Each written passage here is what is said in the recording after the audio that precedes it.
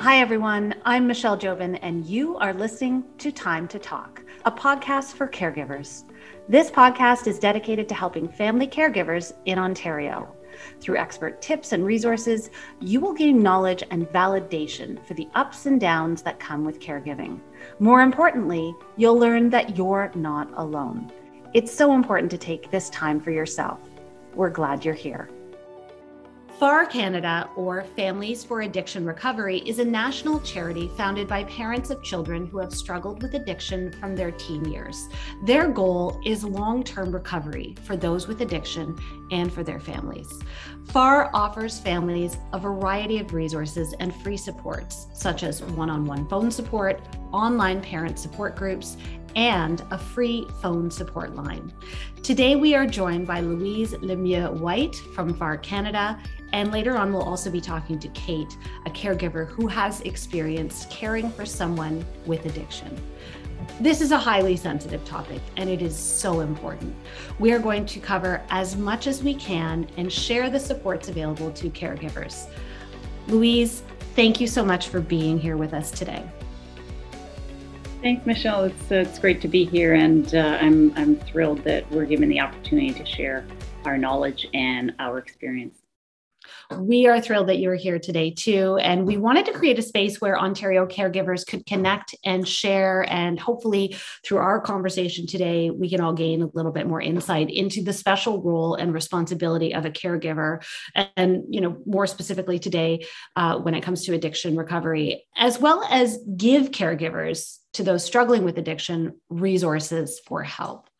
So in Canada, it is estimated that approximately 21% of the population, and this is about 6 million people, will meet the criteria for addiction in their lifetime. And in Ontario, 10% of people use substances problematically. So that's a very staggering statistic. So Louise, we'll touch a bit on that, but I wanted to start with your work with FAR Canada and your expertise. What are some signs that a loved one may have developed an addiction? It's a great question, Michelle. Thanks for asking it. The stats are somewhat staggering in it. And when you think about it in terms of numbers, the 10% of Ontarians who struggle with a substance use disorder, that's the new common term now for addiction, is substance use disorder or problematic substance use. Every one of those individuals is surrounded by somebody who loves them. That's where Families for Addiction Recovery comes in. Could be somebody's child, somebody's sibling, somebody's aunt, uncle, parent. Our organization focuses on the people who take care of people who use substances problematically. So family members. Particularly, our focus has been on parents supporting or being supported. FAR supports the parents who have children who struggle, because at the end of the day, no matter what age their child is, it could be a 35-year-old, could be a 14-year-old, they're still their child. And that parent is still going along with that child on their journey that can be quite destructive and obviously upsetting for the family, for them to watch this journey and for them to try to seek services and supports for their loved one.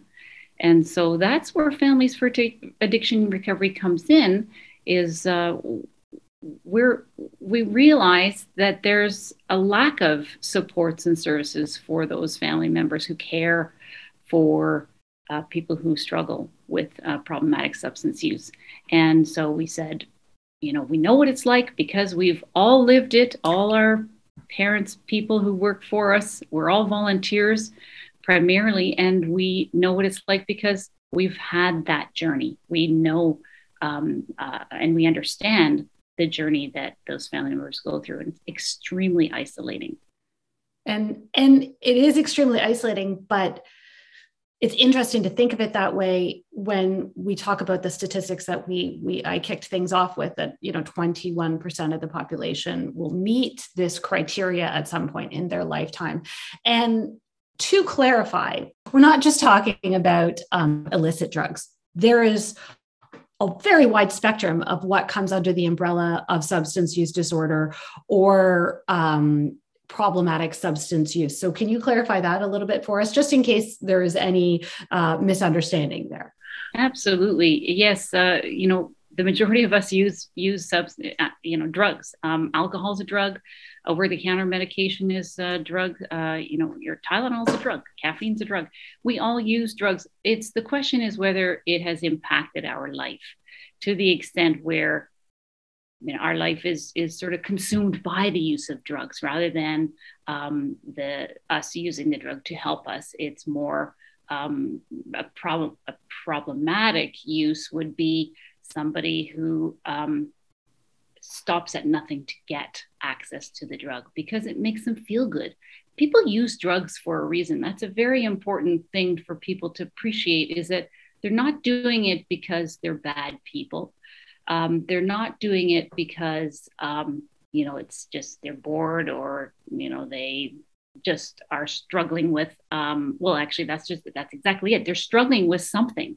And so be it mental illness, be it trauma, be it genetic, there's a 40 to 60% chance that if you've had that in your familial tree, that you may be, the carrier or the next person in your family to struggle with that. Well, thank you for clarifying all of that, because I think we get a better sense of just how wide reaching of an issue this is and how important it is that we address all of these things and the needs of caregivers that are specifically working with or caring for loved ones with substance use disorders. Can you tell us a little bit more about FAR Canada and the work that they do as an organization? Yes, we've created this organization in 2016. And in 2018, we launched a parent support parent support program. And from there, so that's a one-on-one program. As you mentioned, we have 3 types of supports for parents. And now it's expanded into family caregivers. So it's not just parents, right? Because it could be siblings taking care of their sibling who has an addiction. But the one-on-one is very popular. It has been running since 2018, and we collect amazing data for that. We match somebody who reaches out to us, match them with a trained parent, peer volunteer, who then will, just basically have a conversation with them. So up to 8 conversations. These are all done by phone. And, what that offers the parents is an immense amount of, hey, I'm not alone on this journey. I'm less isolated. Somebody can listen to me who's not going to judge me and who's not going to tell me you've got to do this, because who needs to be told what to do in this journey? What they need is to be heard and to say, I know what that's like. That's kind of an awful journey you're going through, and I've been there. And what are you doing for yourself? The self-care component is huge for caregivers, and caregivers often forget that. So that's one of the supports we offer. There's also group support. If they don't want one-on-one, they can call into a group 4 times a month. And that all our services, by the way, are free. And then there's one-on-one phone calls, which are 5 times a week. So 10 hours of the week is offered, where somebody who may have missed the group or doesn't have a peer supporter yet can just call in and say, hey, I'm having a rough patch with my son right now. Can you listen to me? And so those are all our free services at this time.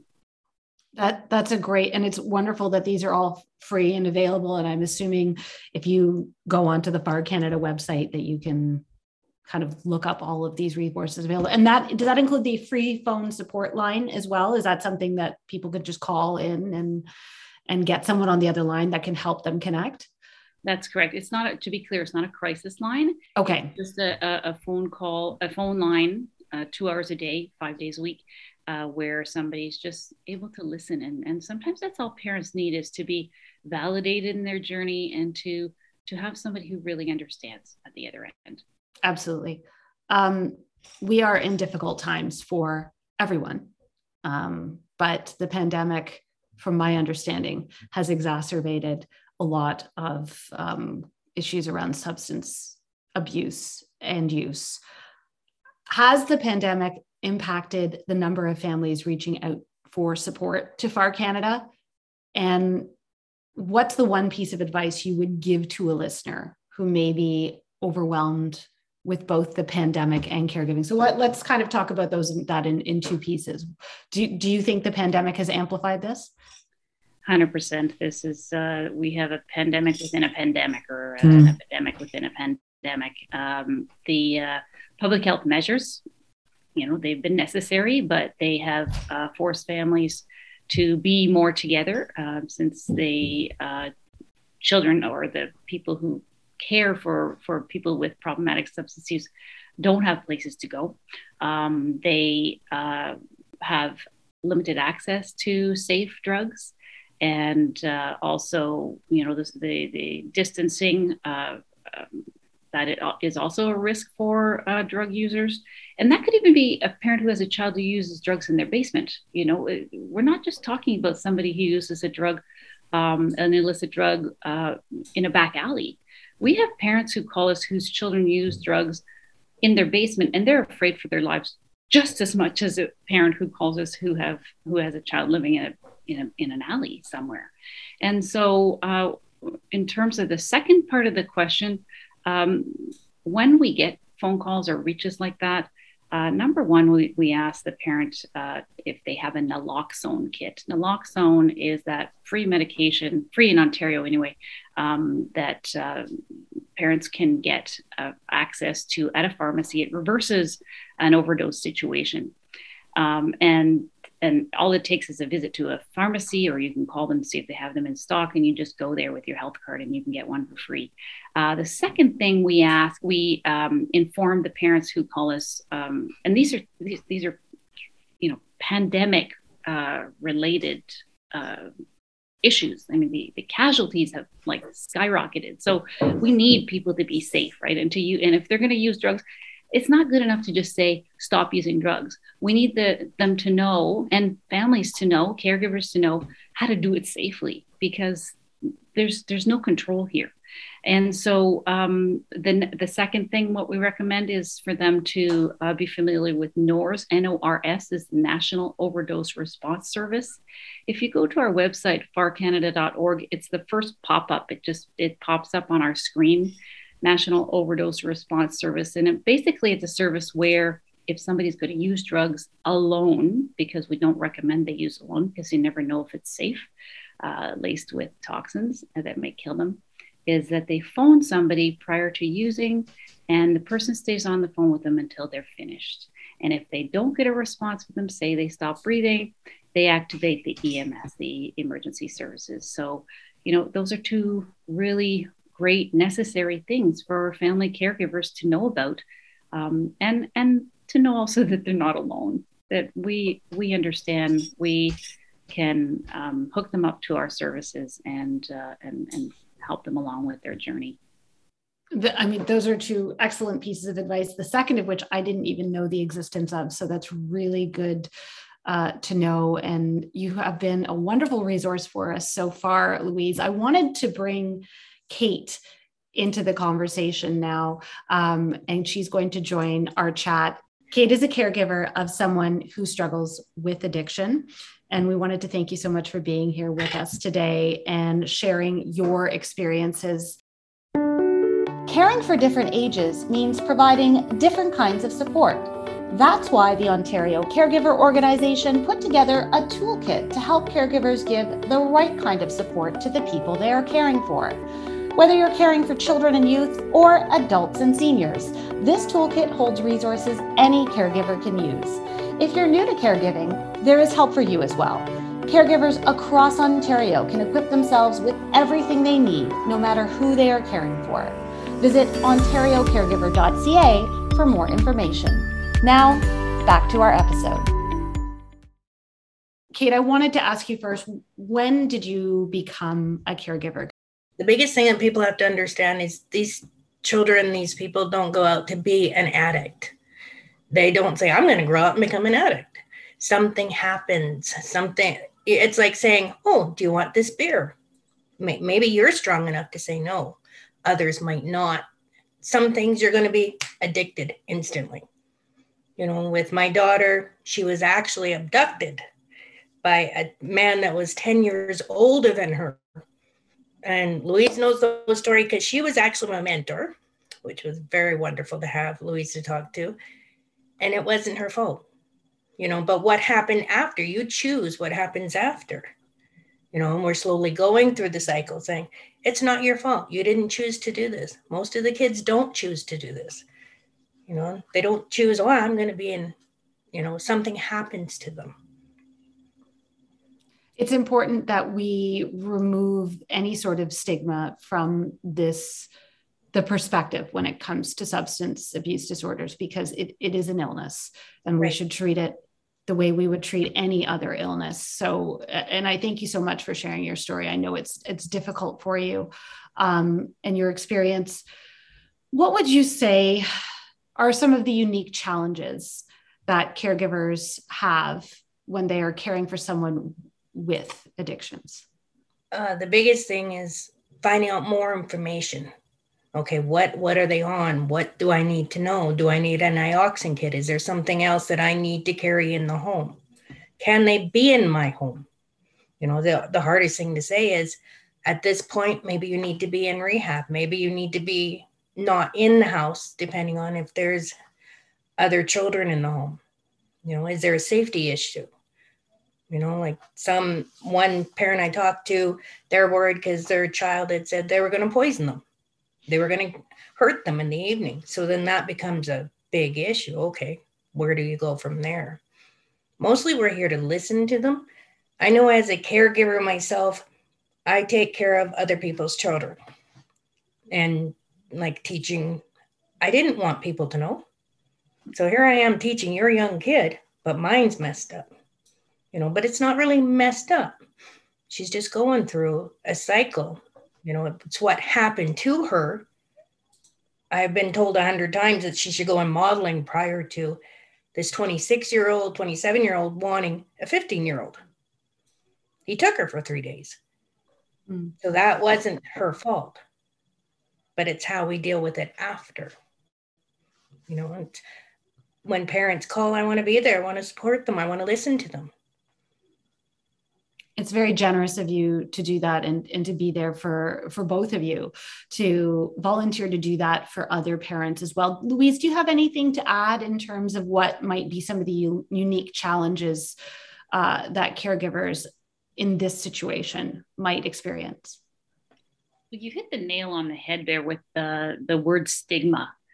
Stigma's probably the largest barrier that caregivers have, and the actual person who is struggling with problematic drug use as well, is they think they're not worthy. The people who use think they're not worthy of getting the care and love that they deserve or that they need to be able to turn things around.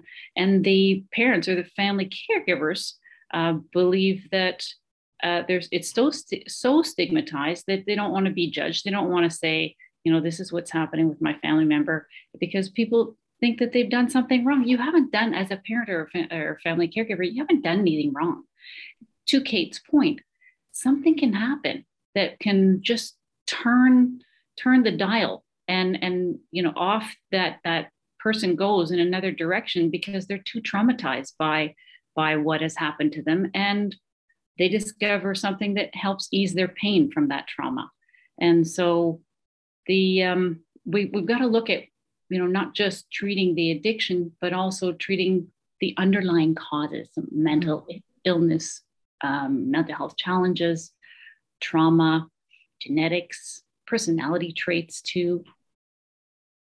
And it's, you know, none of us, if someone had, say, a genetic predisposition to breast cancer, would sort of stigmatize that at all. So, you know, because that can be just one of the many components that underlie addiction. It's you know, it's terrible that there would be the perception that it would be any different.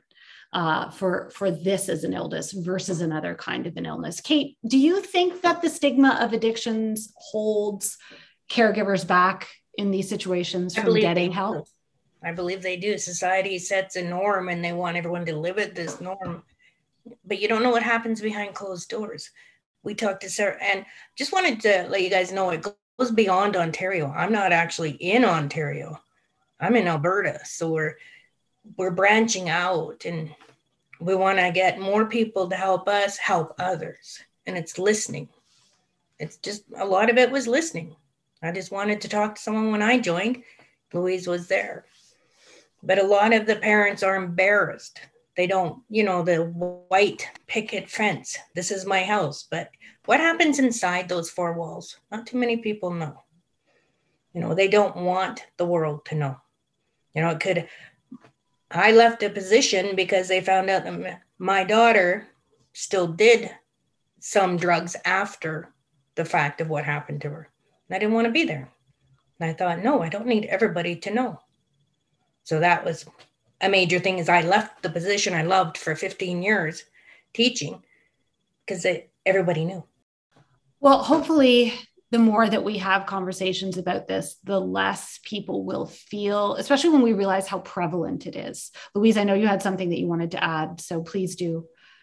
Yeah, I think what we're really talking about, Kate and I, is the shame. Mm-hmm. The shame that we think we've done something wrong. Look at us, look at our, in quotations, bad kid. They're not bad, they're sick, right? And so we carry as caregivers that shame until somebody says to us, but it's not your fault. And you didn't do anything to cause this. And sadly, you can't cure it either, but we can give you some skills to make your life better. And when a parent's life or a caregiver's life is a little bit better, their life becomes a little bit more manageable. Guess what? The child responds to that. Not always, but they do, because the parent has learned new skills to be able to cope, new skills to be able to support their loved one using. For example, like a skill is to not be angry with them, because it's not their fault. What does anger do? It doesn't help the situation at all, right? Kate, did you have something to add? Well, I think the biggest thing is, like I said, having someone to listen to. And now that I've learned different ways to address my daughter, talk to my daughter, let her know it's not her fault. What happened to you happened to you. Let's move on. Let's see what we can do. We went to rehab, and she's going to attend school in September, university. She wants to work with those families that are sexually assaulted, those teens that something happened to them. And if it turns into addiction, so this ends up being a good story. And it all happened with Louise teaching me and helping me that it wasn't my fault. I don't need to be embarrassed, and people need help. Absolutely. And I wanted to ask you, because you've found Kate and Kate, have found Louise so helpful, and Far Canada's resources so helpful. How did you find out about them and their resources available for caregivers? On the internet. I was just searching. I needed someone to talk to that didn't really judge or just wanted to talk to someone. So I sent out the email, and then Louise called and we sparked up a conversation. And I think she was a little surprised at all the details about what had happened, because that's rare when someone takes your daughter. Absolutely. And then we just talked, and then I said, you know what? I want to make a difference too. So she said, do you want to be a peer support? I said, I'd love to be. I'd love to just listen to another parent and let them get it out. Let them know they're not alone. The Ontario Caregiver Organization is dedicated to equipping caregivers with the resources they need to make sure they are not alone in their journey. Through our e-learning courses, you can learn on your own time and at your own pace. We provide e-learning courses for family caregivers, healthcare providers, volunteers, and employers.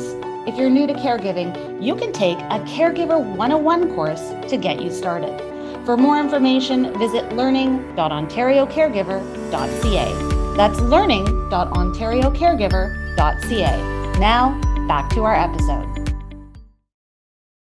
We are incredibly thankful to both of you for being there for others that might be going through a similar experience that both of you have experienced, and also for being so good enough to talk to us here today.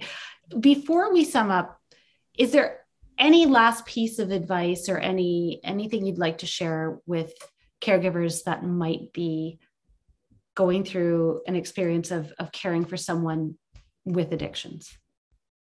I would love to remind people not only that they're not alone, but also to educate themselves. If your child or you were diagnosed with an illness, you have at your fingertips Dr. Google, Mr. Google. You have a lot of resources to find out what you're dealing with and what the potential is there. Go educate yourself. Find out more information about what is the illness of addiction, that it is an actual illness and that it's a brain disease, and that, there are some changes that can happen to the brain, and then it can recuperate, it can recover. And through the process of recovery, the family ends up, or the caregivers end up recovering as well. And it is possible. Recovery is possible.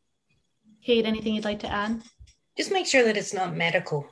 Like, are they doing drugs because they're ADHD and it's just come to a point, or they bipolar? Let's make sure that there's no medical. Take them to the doctor and say, look, is there a reason bipolar? Like, different areas of the brain is not, we're in Canada, we have great healthcare, and then we'll go on from there. Learn what they're on. What can I do if they fall down on this drug? Not Nioxin is going to work for all opioids. So you need to make sure, okay, what is going to work for what my child is on? This is a multi-layered situation, and there are so many components, and I appreciate the complexity of the situation that you have both dealt with and the expertise that you've shared with us today. Louise and Kate, thank you so much for being on the podcast. Thank you. Thanks for having us. Thank you for listening. We hope you enjoyed this episode. You can access more details about support services on our website, ontariocaregiver.ca. Until next time, I'm Michelle Jobin, and you have been listening to Time to Talk, a podcast for caregivers. We hope you have a wonderful day.